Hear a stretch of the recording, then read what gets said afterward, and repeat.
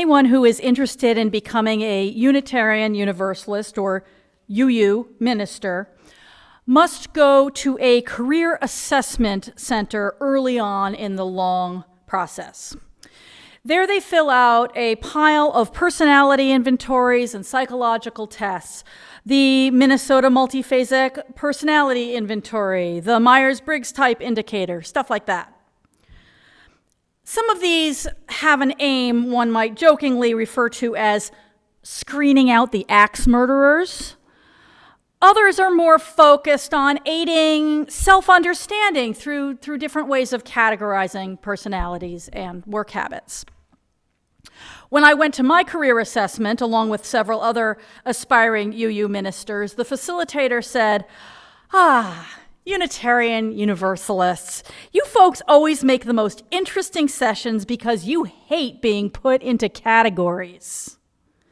Sure enough, everyone in the room had some complaint about the forms we had filled out. They didn't give enough shades of gray. None of the categories quite fit. The answer we were looking for wasn't quite there. We wished there were other choices. Our religious communities seem to attract and keep those who are boundary challengers by nature. Years later, our team of co-authors of an adult religious education curriculum on bisexuality included exercises that would help people move beyond either-or thinking. You can try them in your head right now. One of them asks people to go to one side of the room or the other, depending on whether they like vanilla or chocolate, or walking alone in nature, or being with friends, reading books, listening to music, being Unitarian Universalists, or maybe just being thinking, breathing human beings. They often resist the binary options, even though the facilitators firmly instruct them to choose one side or the other. Almost all participants gripe about this arbitrary division, and some disregard the rules, invent a continuum, and put themselves somewhere in between.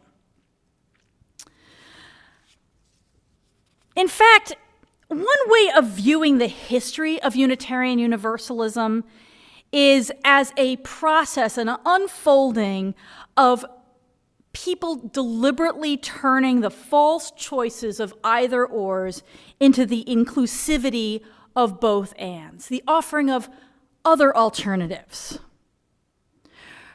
Early Unitarians and Universalists were told that if religion tried to incorporate skepticism about the Bible, it would crumble. But people like Channing and Parker and Ballou insisted that reason and skepticism and religion could exist together. They must coexist because they were both crucial parts of who we were.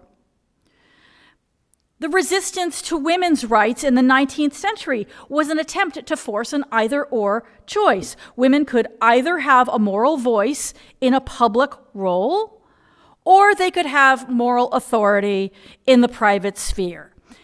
And Unitarians and Universalists were among those leading the way in insisting that women could still be women while voting and speaking and lecturing, leading in the public sphere, even though that had long been reserved for men. In the next century, critics of religious liberalism, such as our tradition, said that one could not both be atheistic and have moral guidance. In fact, people still say you can't be good without a belief in God. And the Unitarian Universalists who went before us and are among us replied, of course we can. Let us show you how that either-or choice is a false one.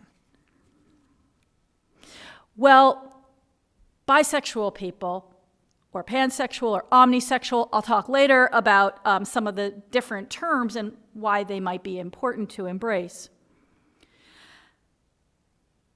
We have long been faced with the either-or of people are either heterosexual or homosexual. There's nothing else. And we've said, no, I see something else. I see another possibility, and here I am to show you that those categories are too simple. They don't work. Bivisibility Day is this week. The 23rd of September is the day it's always celebrated each year. And it's a good moment to celebrate all kinds of both andness, which I think are really central to all of us because of the reasons that brought us here to a Unitarian Universalist congregation this morning. And they're a really important thing about what not only bi, pan, omni people have brought the world, but what Unitarian Universalists have brought and can continue to bring to a world that loves categories. Now, there are limits to both and thinking. Some things are mutually exclusive, but the habit of thinking that seeks to rise above false choices and give a more inclusive answer, give shades of meaning, or a category that encompasses both, is one of the gifts that we all have to offer the world. We, bisexual people, have also learned that the problem is not in ourselves, it's in the categories. They're figments of the mind. They are useful in their way. They're a way of organizing the world. They're a way of organizing our thoughts. But when someone insists you have to be in one category or another, that's when the categories have begun to lead the way. And coming out as somebody who's omnisexual is a proclamation of faith in reality, instead of the divisions that falsely claim authority. And Unitarian Universalism will begin to claim its full authority as a religion when it comes out boldly as a both and faith. We have this habit of mind already, as I said. We're known for it. To think in each situation when we are given this or that, what category might encompass both of these, synthesize them into a whole? This is a habit of mind that we can keep expanding. Being both and thinkers serves community builders very well. Part of their role, I should say our role, since I'm looking around at a lot of community builders right here, is finding a way for opposites to dwell together in peace. To see when two people have apparently clashing desires, to say, is there anything that you share that can encompass both of these so that everybody's needs are met? When we do that, we are living out our commitment to moving beyond the choices that are so often presented to us as either or. Now, like Theda, most people who are bi have the experience at some point of being told that their bisexuality was a phase, that they were just afraid and needed to admit that they were gay or lesbian, as if someone who describes themselves as bi must only be halfway out of the closet. Now, many people do try on bisexuality as a self-description in the process of sorting out their orientation, which is only natural. But that doesn't mean that bisexuality itself is only an in-between state. Being bi is not a way station. It's an orientation of its own. I think we Unitarian Universalists and our fellow travelers know this. We understand this really well because we run into the same misunderstanding from people who just think that we can't be a real religion. One bitter little joke that's told about UUs is that our religion is a way station between Methodism and the golf course. No, it's not. Some of us live here permanently, and we find it a very comfortable and a beautiful home. And we find it a beautiful home even when it's a little uncomfortable. There's nothing wrong with some people's passing through our congregations on their way from another religion to none at all, or going in the other direction. Spiritual journeys are like that. They keep you on the move, and some will bring people through our congregations, but it won't turn out to be a place that they want to stay. But our religion is not defined, it's not confined by the fact that for some it is a convenient resting place rather than a final destination. I think that when we try to carve out a different kind of religion, we get this form of flack for the same reason that bisexuals do. By our existence, we defy the categories that others hold in their minds. Maybe we need a t-shirt like Theda used to have. You're confused, I'm a you. This is a religious tradition that says, you don't actually have to choose between reason and mystery. They're both a part of our lives, and we are trying to embrace them both. You can be drawn to both Buddhism and Christianity. You can actually hold both those practices in your life. According to some members of other more creedal faiths, we Unitarian Universalists are simply unable or unwilling to make a commitment. Our diverse approach to spiritual sources, which is one of our great strengths, they interpret as wishy-washiness. We don't stand for anything. No, what do you all believe? What is your central story? They say we can't commit to one path. And while this is sometimes true, it's one of the perils of all spiritual journeys, it misses the larger truth that drawing upon the full range of human wisdom, the full range of human experience is a path. It's the path that we have chosen. It's the path that brought us to Unitarian Universalism or that has kept us here. All of this is very familiar to omnisexual people. We hear it all the time. You can't commit to a single partner. You're afraid to declare yourself as lesbian or gay. You're trying to be trendy. You can't make up your mind. And then at some point you come out. You say, you know what? This isn't about me. The categories are out there. I don't have to fit them.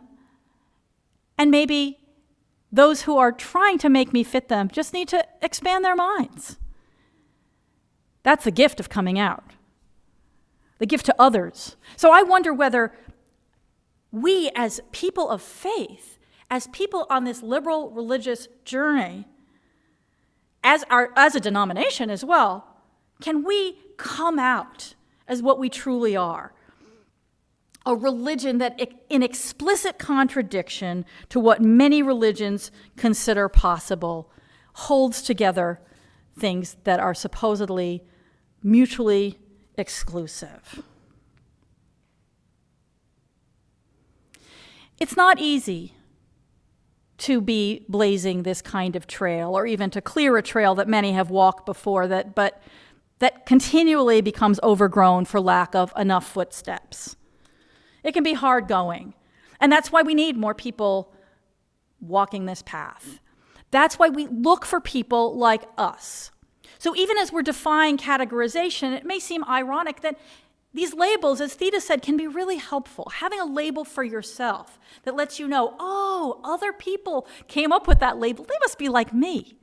Or this is a way I can describe myself to people, maybe not with all the nuance that is possible, but in a way that is clearer than any other label that I've been given. And that's, in a nutshell, why we seek out fellow travelers on our spiritual journeys. We aren't all the same. One label doesn't describe everything about who we are, but it helps us to find each other and to tell the world what we're about. The thing is that oftentimes we've internalized many of the either-or messages that other faiths have given us. Maybe ones we grew up in, maybe just ones that are around. this can be really true, even though for many of us, they are the very messages that made us go look for a religious alternative in the first place. We accept too readily the either-or stereotype, for example, that says this is a choice. One can either be a possessor of university degrees, or one can be uninterested in tackling subtle ideas. People who are interested in subtle ideas must have a lot of formal education. And thus we question whether our religion is attractive to people who don't have an advanced formal education. We're buying into categories that they're out there, they're not in people. People blur the boundaries all the time. We accept the falsehood that we must be either an activist church or concerned with tending our spirits. And so we repeat this old, tired drama of spirituality versus social justice. It's always hardest to spot the categories that you're in yourself, that you've lived in comfortably for many years until suddenly they're not comfortable anymore. We're kind of like a cat in a box. Cats love to be in boxes. It's kind of comfortable to be in a box that's just the right size for you. It feels cozy. It feels comfortable. But boy, you try to put the lid on that box and you will see that cat leaping out like, don't you put me in there. I get to go where I want to go. And that's how we have to be. Everybody knows, Unitarian Universalists, leading a group of us is like herding cats. So there we go. We inherit a great legacy from generations of people who heard all the no's that are implicit in either or thinking. And we responded with this both and affirming, why not? So it is for us to make the most of that legacy. Now, the tricky thing about being both and, about seeking out the limits of these boxes and saying, you know, there might be a bigger box that encompasses it all, and that's where I want to be, it's that it never ends. It's a realm of possibility, as our readings shared with us. That's the great promise of it, and it's also the great challenge. You know you're probably stuck in either or thinking of some kind. When something bothers you because it clashes with a way that you categorize the world. When you see how somebody is behaving and you say, well, you can't do this and that. You can't be this and that. As I said, sometimes it's true, but a lot of the time, it's just that we've absorbed the idea. We've somehow hardened the walls of those boxes in our minds. And when we see somebody who doesn't seem to know about the boxes, who's trying to live in both places, we say that's impossible. Gender non-binary folks do that.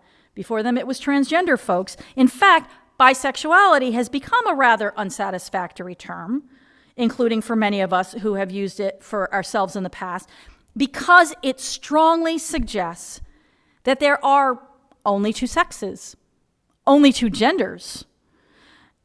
Our both and, what we have said in saying, you know, you don't have to be heterosexual or homosexual, there are other choices, that both and is challenged to go farther still, to see that there were categories still implicit there, categories that are no more reality-based than the ones that we were breaking out of. That's the beyond. And there's always a beyond. And what a gift we receive when our categories are challenged. It's the gift of the possible, that sweet, sparkling wine that Kierkegaard spoke of. Over our years of living, we've settled into some boxes that we don't even notice. We've made concessions, as Karen Thompson Walker would say. And how much sweeter life will be if we open up to the greater possibilities that we perhaps used to perceive before we learned about all those categories and boxes and settled in. We spiritual seekers, we boundary crossers, we insisters that there's other ways besides the categories that we were given.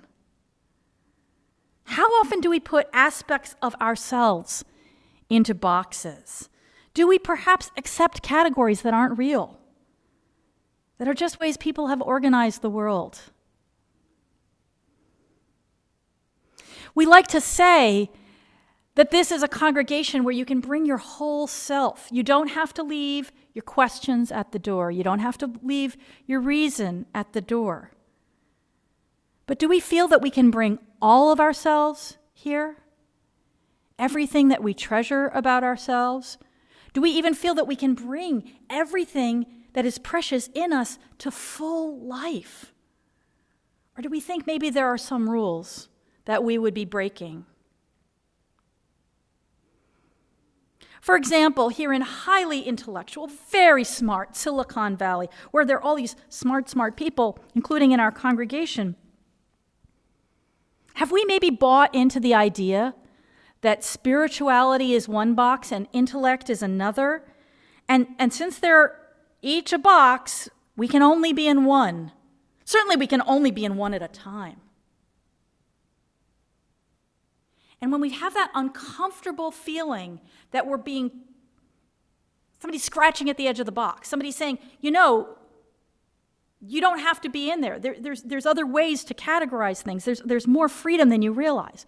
When we're feeling like they're saying, there are two things here that you say are not compatible, but look at me, I've got both. When we feel that discomfort and that questioning, that's the gift. That's the person taking the lid off the box and saying, you know, maybe there's some part of yourself that you have shut off too. The singer Tori Amos says, some of the most wonderful people are the ones who don't fit into boxes. And some of the most wonderful parts of ourselves are the ones that don't fit into boxes. And if we'll listen to that discomfort, then we can find a bigger world, greater possibilities that call to us. So let's embrace those moments of discomfort, those offerings of possibility, because there are such wonderful places we can go. There's such beautiful places we can lead one another, as we have been led by those who said to us, life is so much bigger than you know. Let's follow together and see where it goes.